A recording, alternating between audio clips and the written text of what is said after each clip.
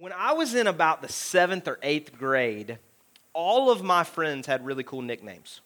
I mean, like really cool nicknames. Not like stupid nicknames, like really cool nicknames. I can't remember a single one of them.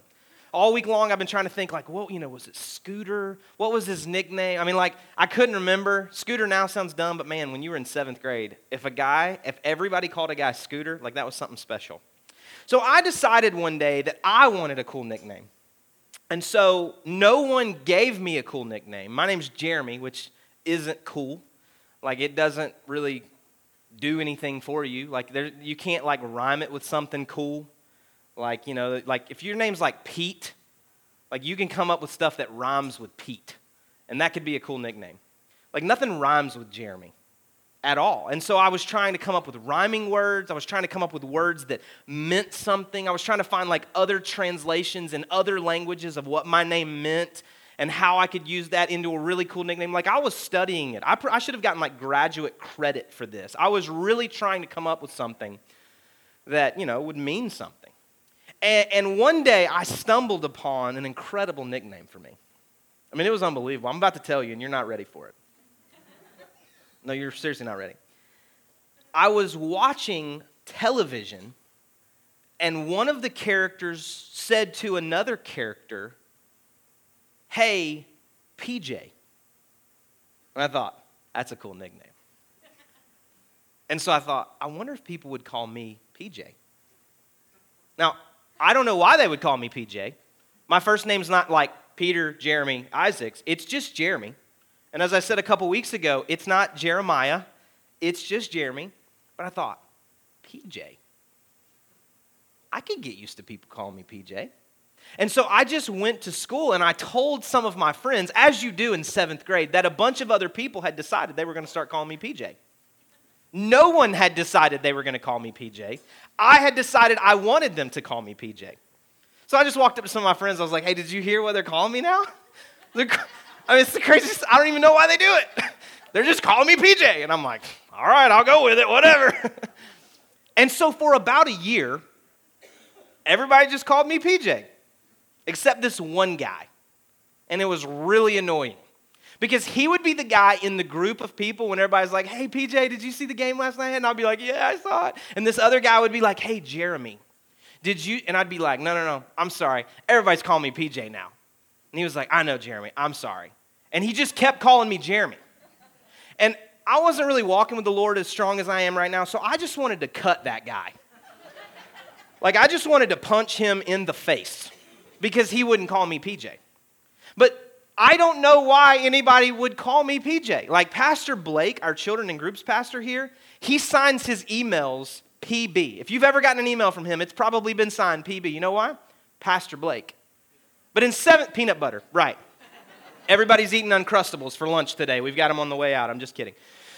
PB is the way he signs his emails. I wasn't pastor anything in the 7th grade. I wasn't anything that started with a P. I was just Jeremy, but for some reason, I was able to convince everybody to call me PJ for about a year in 7th and 8th grade. And then I got to high school, and all those really cool middle school nicknames were stupid.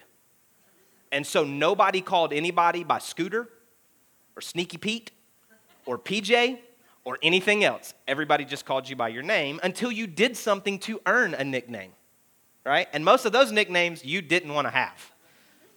And so I was fine being called Jeremy once I got to high school. But for about a year, I was able to convince everybody to call me PJ. Now, the reason that I tell you that is because I want you to start calling me PJ now. Because a bunch of other people... No, I'm just kidding. Please don't do that. We have been in a series for a couple of weeks where we've been looking at these people whose names were changed by God. We looked a couple weeks ago at a guy by the name of Abram who began to be called, according to the commands of God, Abraham. And really that name change was about what God had for him in the future. There was a covenant for him. There was a plan for him and for his lineage to happen in the future. And so people started calling Abram Abraham. And that was important because in that day, what your name was something significant and it meant something. And so people knew that. And so they would call him a different name, which really declared that he was the father of the multitudes, even though he really wasn't the father of any. Then the next week we talked about a guy named Jacob who was a deceiver. And he became, after wrestling with God, he became Israel. And Israel was connected again to a future that God had for him, to a promise. And there was 12 sons, and all of these boys would be the 12 tribes of Israel. And so when you read about Israel in the Old Testament of Scripture, even in the New Testament when it's referenced, you're not talking about a country yet. You're talking about a person. You're talking about his descendants, and we talked about how Jacob was about his past, but Israel was about his future, and we talked about how God sees us that way. Last week, Pastor Mark, who's our senior pastor for both Mount Paran and North locations, came and talked to us about a guy named Simon who became Peter, and he talked about how God had never given up on Simon, even when he continued to blow it. And his name was Peter, and Jesus said, I'm going to build my church on you, this rock, Peter, and on the people who declare me to be God and declare me to be the Son of God. And so he talked about this guy named Simon who became Peter, and it was really incredible. God's never given up on you, and you don't need to give up on God. Well, today we're going to talk about a different kind of guy with a different kind of story that doesn't fit quite as neatly into this series. If you have your Bibles, flip with me to the book of Acts. The book of Acts is there just after the Gospels. So the Gospels are Matthew, Mark, Luke, and John. And what the book of Acts is it is really, and I've said this before, but it is really the linchpin. It's really the hinge of the entire New Testament. Because the Gospels, Matthew, Mark, Luke, and John, are those stories of the life of Jesus. And then you have the book of Acts, which connects the stories of Jesus with the kind of the creation of the New Testament church, which would eventually become the churches like we are today, following after the way of Jesus Christ. The book of Acts is really about those disciples that were left here on earth after Jesus left the earth, how they created the church. And where they went and how they did it and where they planted churches and where they evangelized and where they tried to create this new movement of the followers of Jesus Christ. And there's a lot of cool characters that we're introduced to, some of which we knew from the Gospels. There's guys like Peter. We read about some of the other disciples who did really cool things. And Luke is a writer here. He has written, obviously, the book of Luke. He also writes the book of Acts, and he is kind of laying out for us these stories that are taking place. And we are introduced very briefly in Acts chapter 7 to a guy who would later play a humongous role in the evolution of the early church. Now, if you've ever watched your favorite television show or a movie, and you watch it the first time, sometimes you miss when they introduce a detail or a character that later plays a much larger role. Sometimes, the first time you're watching it, then all of a sudden, this character's on the scene, and you're like, did we meet them before? Did they tell us about him? Or there's a detail that you missed. And so if you're not paying attention as you're reading Acts chapter 7 or Acts chapter 8 or even the beginning parts of Acts chapter 9, you might miss the fact that Paul is a huge figure in the New Testament and in the really the start of our faith. But he's not really called Paul early on. The first time that we meet him, he's a guy named Saul. So in Acts chapter 7, and I'm going to read a bunch of text here. Let me kind of give you the verses if you're taking notes, because I know a bunch of people keep notes on the back of their worship guide. Acts 7:58, Acts 8:1 and 3, 9, chapter 9, 1 and 2. That's all of what we're going to read right here. We're going to mash a bunch of text together and read this together just so that we don't have to start and stop. I'm going to read it all together. I'll try to tell you where I'm skipping, and on the screen it should have a ... so that we're jumping to another part of the text. This is what it says beginning in Acts 7:58. Then they, some religious people of that day, cast him, Stephen, who was an apostle, out of the city and stoned him. They literally were trying to kill him by throwing rocks at him. And the witnesses of what was happening laid down their garments at the feet of a young man named Saul. Skip ahead to chapter 8, verse 1. And Saul approved of Stephen's execution. Moving to verse 3. But Saul was ravaging the church and entering house after house. He dragged off men and women and committed them to prison. Jump to chapter 9, verse 1.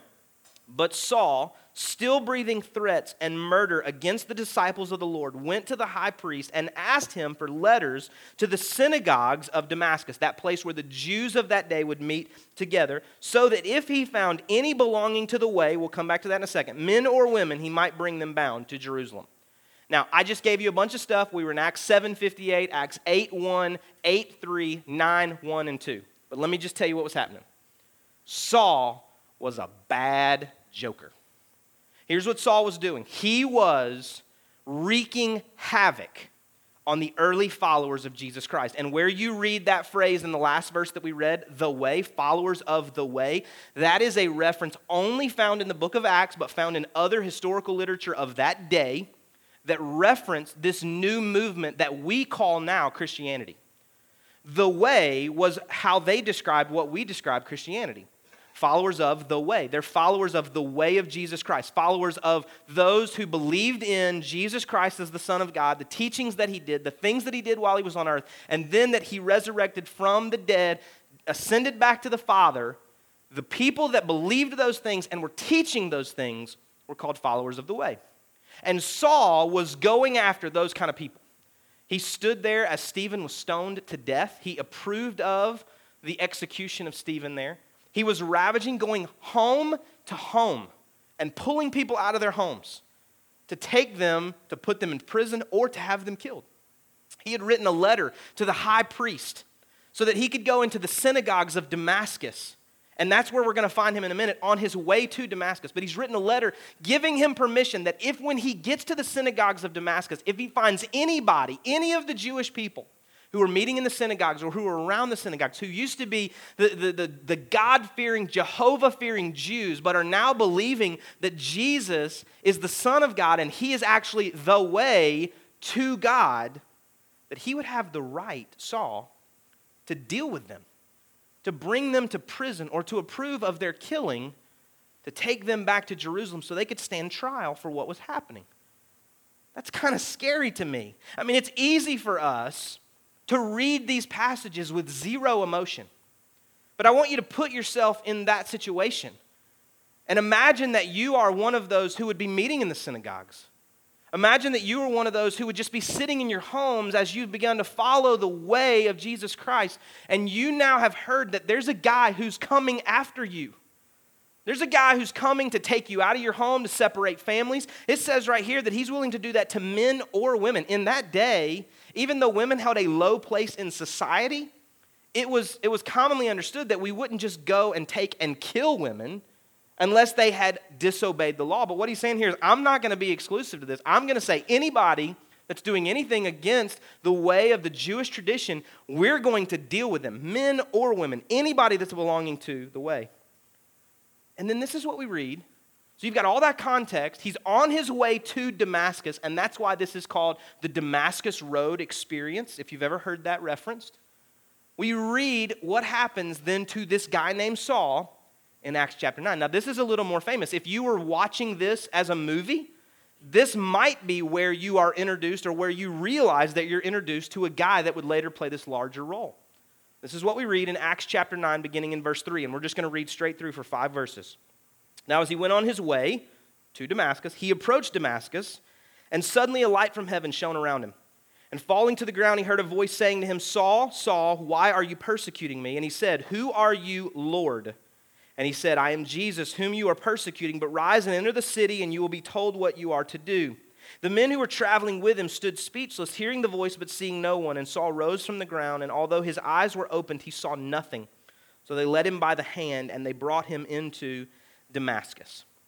Now, I don't want to overstate this here, and I want to be careful not to sensationalize this, but just the story that I just set up, the guy that I just described, this guy who was ravaging followers of the way, going in and pulling people out of their homes, going and pulling people out of their places of worship to deal with them because he had heard of what they were following. He now has this spiritual experience, kind of meeting with the voice at least and the image of Jesus on this Damascus road.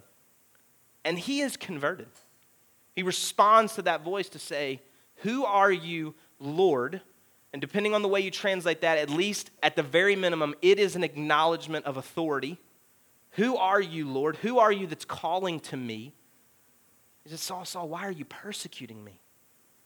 And then he says, listen, I've got a plan for you, and I want you to go into the city. And Saul couldn't see. The blinding eyes, much like this light that I'm looking in right now, blinded him. And he says, go into the city and wait there until I tell you what you're supposed to do. This was a guy that no one would have envisioned having this kind of encounter with God and being able to be converted. Let me put it in a modern day context. Imagine, if you will, that you heard the story of the head of ISIS having an experience with God, being converted, and beginning to evangelize the entire Middle East for the way of Jesus Christ. Imagine that a couple years back you had heard that Osama bin Laden had found the errors of his ways, received the saving grace of Jesus Christ, turned from his wicked ways, and begun to tell people about the good news of who Jesus Christ was. That is the modern day equivalent of what we're reading. Someone who is persecuting, going after, breeding fear in the hearts of those who were following after Jesus Christ. That's the story that we read. And Paul goes and he has this encounter. And then the story changes. I mean, just like that, the story changes. Then we get to Acts 13, verse 9, and this is what it says. But Paul, this is Luke writing, but Saul, who is also called Paul, filled with the Holy Spirit, looked intently at him. And there's no reason for us to continue there. I just wanted to show you that Saul, who could also be called Paul.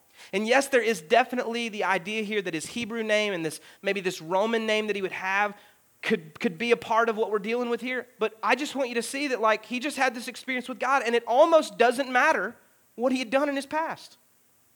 All of a sudden, Saul is not really referenced much anymore. There are very few references to this guy Saul anymore beyond Acts chapter 9. There are a couple. Most of them are when Paul himself or others are writing about him prior to his conversion. When they're referencing the things that he was doing prior to Acts chapter 9, they usually reference Saul.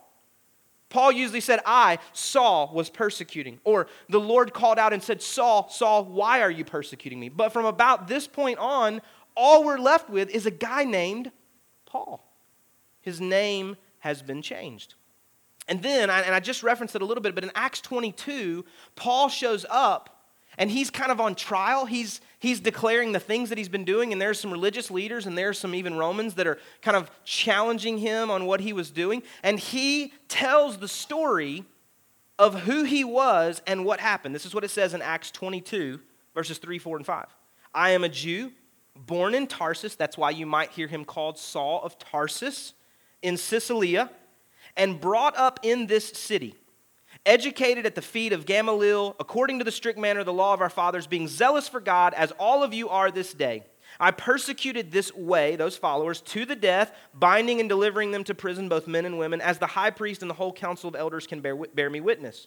From them I received letters to the brothers, and I journeyed toward Damascus to take those also who were there and bring them in bonds to Jerusalem to be punished. He's telling his story, but he's also telling us who he was prior to his conversion. He was a bad dude, and yet God saw it fit to change his life, to change his trajectory, to change his purpose. And he goes on to write over 2/3 of the New Testament. He goes on about 3 missionary journeys that are categorized. He goes on to tell of the incredible good news of Jesus. Everywhere he goes into the synagogues, he goes into the city centers, and he debates with great theologians and philosophers about the things that were taking place and about who Jesus was. And he is able to converse with them based on what he said here about all the things that they thought to be the truth. He says, I was zealous for God even in those days. He thought even in the things that he was doing that you and I would say were bad things, he was persecuting, he was stoning, he was executing Stephen, he was going into these houses, pulling people out, going into the synagogues, pulling people out. He was saying, even when I was doing that, I thought I was pleasing God. It was about this religious system that I thought I was right, and it was my job to persecute and even execute those who were not following what I understood.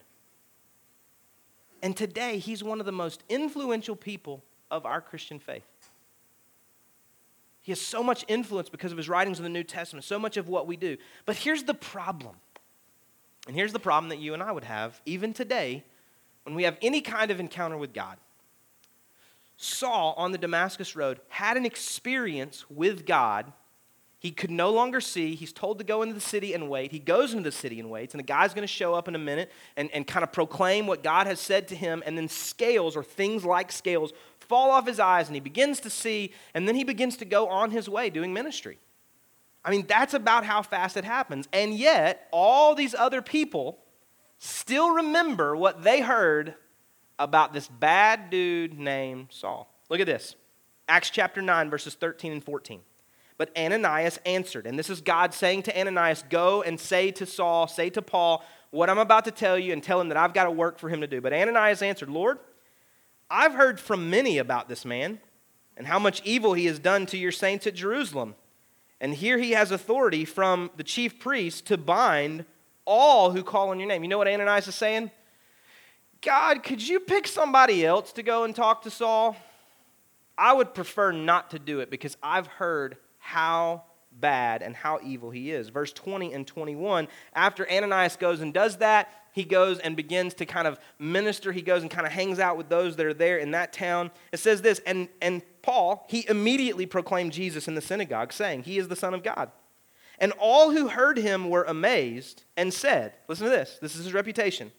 Is not this the man who made havoc in Jerusalem of those who called upon this name? And has he not come here for this purpose, to bring them bound before the chief priest? His reputation has preceded him. They know that this is the same guy who was supposed to show up in Damascus and take all the people that were following the way to prison at the very least. And now he's walking into the synagogues and declaring that Jesus is the Son of God and that they too should be followers of the way like him. You can see how they would be suspicious.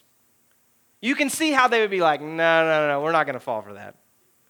If we agree with you, then you're going to trick us and then you're going to take us to jail, right? I mean, because I can see them going, yeah, I believe that too. But if I say to Saul, yes, that sounds good to me. I received this good news. I believe what you believe.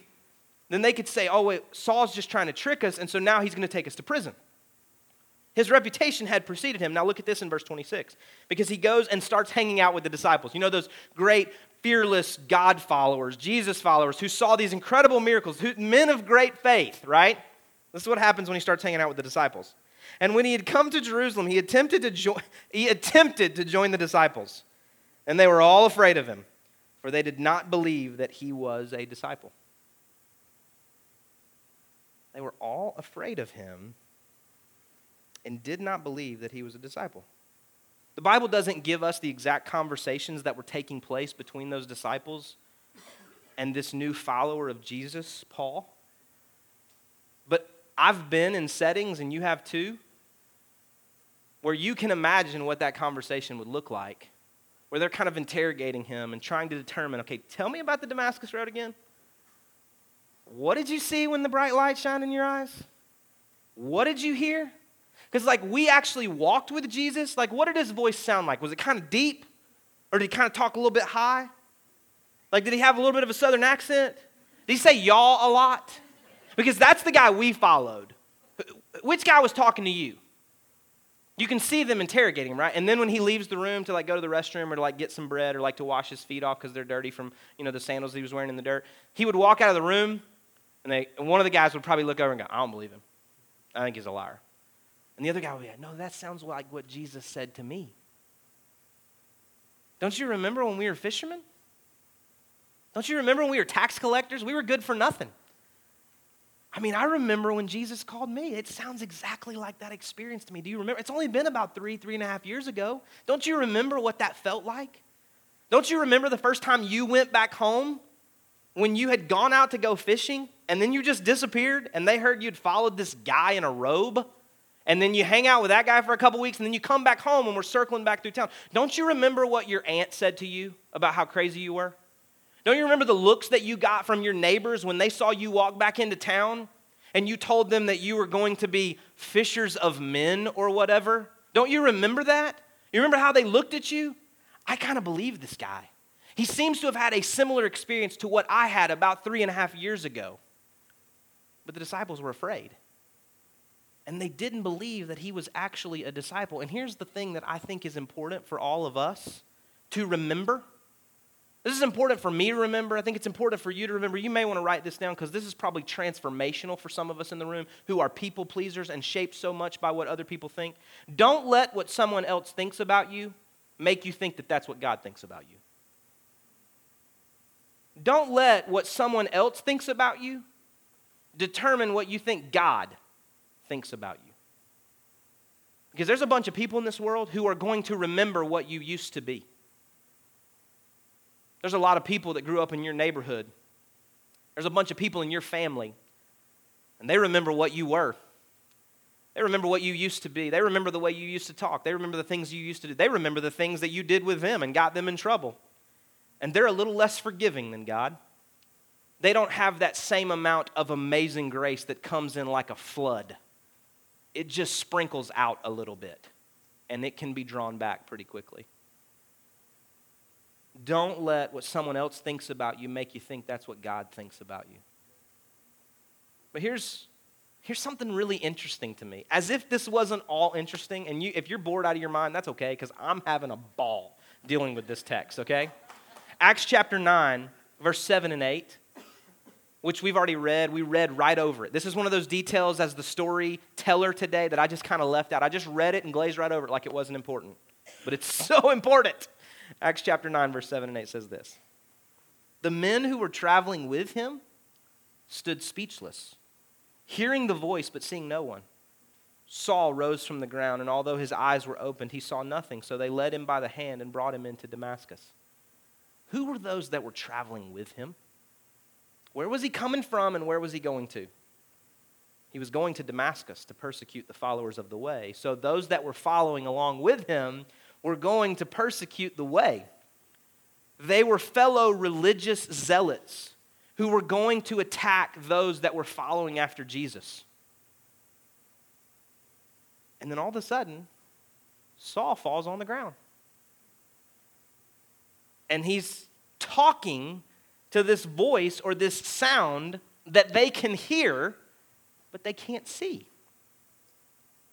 I mean, again, this plays out so weird in my head. I can see these guys. Saul's laying on the ground, looking up into the sun, talking to the voice that they're looking around going, who is saying that? Go check over there behind that cactus. Is there a guy kind of throwing his voice this way? There's a camel over there. Is he talking? That would be weird, but maybe that's am I losing my mind? These guys are standing there, and it says that they heard the voice but saw nothing. And here's what I know because it's been my experience. Not everybody's going to have the same experience with God that you're going to have.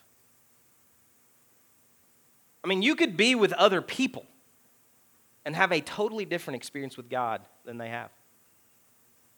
Because remember, these were religious people who thought they were doing what God wanted them to do, and when the voice of Jesus called out to Saul, they heard it, did not respond, and couldn't see him.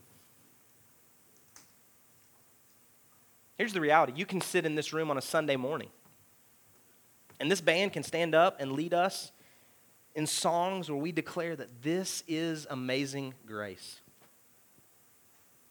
We're declaring Christ be everything. God, you will forever reign. Your grace comes in like a flood. And it could be that one Sunday you are sitting there with tears streaming down your cheeks, with your hands lifted to the sky, which for some of us may even seem a little different, but it's just us surrendering our hearts to God, worshiping God, and saying, God, I believe the words that I'm singing. I believe the words that I see on that screen. And you could be just, like in the moment, and you look next to you, and the guy standing next to you is playing 2 dots on his iPhone. The girl next to you is checking Facebook. You can look and there's somebody sitting beside you and they're just sitting there staring at the stage. That even doesn't imply that they're not connecting to God, but you don't see that same response, that same experience maybe. There may be other Sundays where you gather in this room and you see other people with their hands lifted and tears streaming down their face. You see them singing with all of their heart, making a joyful noise, not a good noise, but a joyful noise to God. And you look around and you wish that they would make a little quieter joyful noise maybe. And you're not having the same experience. You're just as dry as they come today. You don't want to sing? When you sing, it doesn't mean anything. It's just words you're reciting. They're just people that are having different experiences with God. We encountered this guy named Saul on the Damascus Road, and there's a bunch of people with him, and yet he's the only one that has that same experience. And then based on what he heard, he says, hey, we're supposed to go into the city. They heard that. We're supposed to go in the city, and I'm just supposed to wait there. And so what we read, and we didn't read it just now, but we read it the first time we read it this morning, it says that he goes, and he says, so they led him by the hand, and they brought him into Damascus. And then we don't read about them anymore. What we can infer from this is that they just went to Damascus and dropped him off and thought he had lost his mind. He had gone crazy. And here's the thing, and I'm as guilty of this as anybody in the world. I think sometimes we're afraid to experience God fully because we don't want people to think we've lost our mind. I think we're afraid of what people will think about us when we fully try to experience God. Like when we just hear the voice of God and we feel in our heart and we feel in our life, I'm supposed to respond to you, God. But we're afraid to open our mouth because we don't know if anybody else hears that voice. And we're afraid to lift our hands because we don't know if anybody else will look and go, but yeah, didn't that guy used to be that guy? Like, how does she have the audacity to sing and worship? Because I remember what she used to do. I was there when she used to do it. Like, how dare she come in here and act like she's a follower of the way? Because I remember she used to make fun of people that were followers of the way. I remember when we were together and they used to make fun of those people. I think sometimes we're afraid to fully experience God because of what people may think about us. And I don't want to infer too much here, and I'm always so careful, but I love stories and I love narrative, and so sometimes I just kind of take it and it plays out like a movie in my head. And so I don't know how it happened, but I kind of feel like maybe Paul had heard the voice of God, and he's walking to Damascus, being led by the hand with these guys that he was actually leading just a moment before. And I can feel like in his head, he's playing over all the things in his life up to that point where he was so sure he was right. And now he realizes in light of God's goodness towards him that he was so wrong. And so they just drop him off in Damascus and leave him. And God speaks to Ananias, and he's supposed to come, but he doesn't want to come because he knows who Saul has been.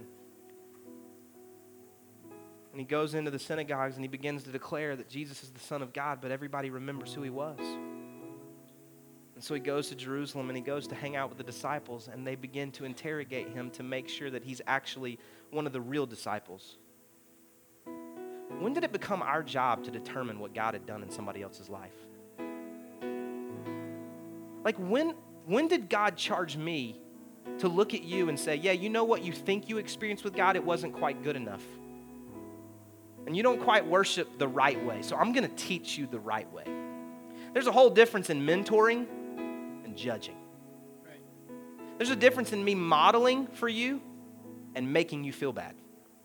When did that become my job? I'll give you the cheat sheet. It didn't. And it didn't become your job either. I don't know that he felt this way, because what we really get from the rest of the New Testament is that Saul becoming Paul, he's a pretty confident guy. So I don't know that he struggled with some of the insecurities that you and I might have struggled with in that moment, but I can see how he's led by the hand and he's dropped off, and Ananias doesn't want to come, and then the people in the synagogues don't believe him, and then the disciples don't believe him. I can see where he feels kind of alone. And he probably feels kind of alone because of that same mentality that you and I sometimes possess. And so here's the question that I would ask you, that I've asked of myself this week as I've been preparing for today. Do you allow God the same freedom to change others that we pray he does in us? Do I allow God to change people? Or do I question that they can actually be changed for the good? Like the things that I want God to do, because in my head, I know not just my past and not just my present, but I see my future and I see my potential, and I pray that God can do good things in me. And so when God comes and encounters me and I experience him, and I believe I'm making changes for the good, and I'm kind of pushing towards the future, like I'm believing that this is real. Whether I've had 1,000 tries at this or one try at this, I'm believing that this time it's going to make. And I wonder sometimes if I don't stand in judgment towards others, and I don't allow God the same freedom to try to change them that I pray he does in me. And so as I've prepared this week, here's what I've challenged myself on. I want to get out of God's way. I want to get out of God's way, and I want him to know, not that he needs it, but that he's got my permission and my support to change everybody that he needs to change, and he needs to start with me. And as he's changing me, and as he's changing others, I'm going to be the most supportive person in their life about what God's doing. Like I'm going to change my phrases. I'm going to change the terms that I use. I'm going to change the words that I choose to use. And I'm not going to be like making them doubt that it was real this time. I'm not going to be challenging them to say, well, didn't you pray that prayer before? I mean, I've seen you go to the altar before. Didn't you, we've done this thing a little bit before. Didn't you? I'm not going to do that. I'm going to celebrate what God's doing in their life. I'm going to become the biggest supporter that they have, because I want supporters in my life, and I know that God's still changing me, and God's still working in me. Because I don't know if I know how God's going to use people. I don't know how God may use me. Here's what I know, looking at the story of Saul becoming Paul, he didn't actually have to leave everything that he used to be behind. God actually used who he was to make him into who he needed to be. They've been bobbling all day. You guys have watched it. I've been watching you. I've hit it like 3 times. Just hang with me. But here's the thing. If you read the story of Paul throughout the remaining part of the New Testament, like he constantly references the fact that he was trained for this. He just didn't know he was being trained for it. Like he grew up and he was in the synagogues and he was learning and he was being taught all of the ways of the law. And now he's able to clearly articulate to those who were just like he was what God might want to do in them. What if who you were was what God wanted you to use to speak to someone who's still that way? That's what Paul said. He said, listen, when he goes in to argue in the synagogues, he doesn't come in and say, you are completely wrong. He comes in and says, I used to think the same thing. He says, I was taught the same way. I was raised the same way. I believed the same things. I did these unimaginable things that you probably never even done. And so let me just tell you what happened in my life. Jesus showed up. And everything was different. We talk about, I'm going to kick this stuff out of the way. We talk about spiritual gifts. And we talk about personal passions. And we talk about the things that God may use in you. What if those things are all connected? I'll give you a cheat sheet. They are all connected. The things that you're passionate about, the things that you're naturally good at, God takes and breathes life into those things to serve his purposes. Because the Bible tells us that he knit you together in your mother's womb. He created you. He made you. He made me. Like, I know a lot of really good people doing a lot of really good things with the same gifts needed to do things in ministry. They've just never surrendered their heart to God. And the moment that they do, I think God will take those same passions and those same giftings, and he will transfer that exact same thing into serving his purposes for the kingdom of God. So here's the 2 kind of final thoughts today for everybody in the room. I think it hits everybody in the room in some way. Do you lack a relationship with Jesus Christ? Maybe you've even got a good dose of religion. So did Saul. But do you lack that really intimate experience with God, where you are in relationship with him? It's almost so cliche, I feel cheesy saying it, but it's not about religion, it's about relationship, right? That's what we believe. When I pray that it's not about do's and don'ts and rights and wrongs, that's not to give us free rein to do everything we want to do. It's saying it's not about a checklist that makes us good enough. It's about engaging in relationship with the one who said, I already did what was enough. Now come and follow me. Do you lack that relationship today? We want to pray for you. We want to allow you the opportunity to respond to this incredible free gift of salvation that God extends to you. Maybe for those of us in the room that we have a relationship with Jesus, maybe we need to evaluate if we're okay to get out of God's way to change some folks. If we need to check our heart and check our motives to actually be supporters of the work of God in other people, and we know their reputation, and we know their past, and we know what they've done, but we're okay saying, God, maybe you're going to use that for your purpose, and I'm just going to support the work of God in their life. So I want you to bow your head and close your eyes as we pray today, and just close this moment with these 2 prayer points. With nobody looking around, nobody's looking at you, nobody's focusing on you and who you are. If you would say to me today, Jeremy, I do not have a relationship with Jesus Christ.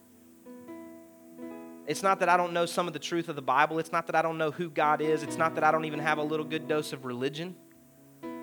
I know a lot of the do's and don'ts. I've attended church a good bit, or maybe I have not. But I do not have a relationship with Jesus Christ where I'm talking to him, hearing from him, striving to be in relationship with him and live lives that honor and please. If I know that's me, I just want you to lift your hand and put it right back down. Anybody else? We're going to pray for you in just a moment, and all we're asking you to pray is, God, I need to have relationship with you through your son, Jesus Christ. I need to acknowledge that I'm a sinner.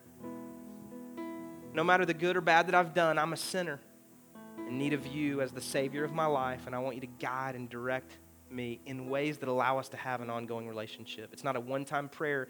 It's now a life together. Now, for those of us in this room that maybe that's not the prayer we need to pray or want to pray today, maybe we would say, I just need to get out of God's way. I need to allow God the freedom to change the people that I know. And I need to be their biggest supporters. I need to quit focusing on who they used to be and who they were and what they did, the good and the bad, and I need to focus on what God may be doing in their future. And I want God to help me with that. I want him to just prune my heart of any spirit of judgmentalism, any spirit where I think I'm the one that's supposed to help them decide how to follow Jesus. I want to model that for them, but I want to do it in ways that are constructive and not critical. If that's you, I want you to lift your hand. You can put them right back down. There's a bunch of us. There's a bunch of us. My hand's up. I don't want to do that. I don't want to feel that way. I don't want to make other people feel that way. And I want us to pray together now for these 2 things. God, I pray now for every person in the room that lifted their hand, more importantly, acknowledged with their heart that they need you as the Lord and Savior of their life. They need you, God, to just accept them or to help them accept you into relationship. They're acknowledging now that they are a sinner. It doesn't matter how bad or how good they think they've been up to this point, God. They are acknowledging that they need a relationship with you. They want to get rid of religion, and they want to get rid of all the other things and just, God, focus on you and who you are, sacrifice of your son, Jesus Christ. And so, God, today I pray that you would help them just to live in that, to move forward beyond this moment, beyond just one simple prayer, and live a life that acknowledges you. I pray, God, now for the hands that were lifted to say, I want to get out of God's way. I want to be supportive of the work of God in others. I do not want to be someone that is critical and second guesses that God is even capable of creating that change in their lives, because I know what he did in me. So I want to get out of the way and allow God to do the work that God wants to do. God, help us to do that. Help us to be men and women that follow after you, that love you, and that allow you to change the lives of other people today. In Jesus' name we pray. Amen.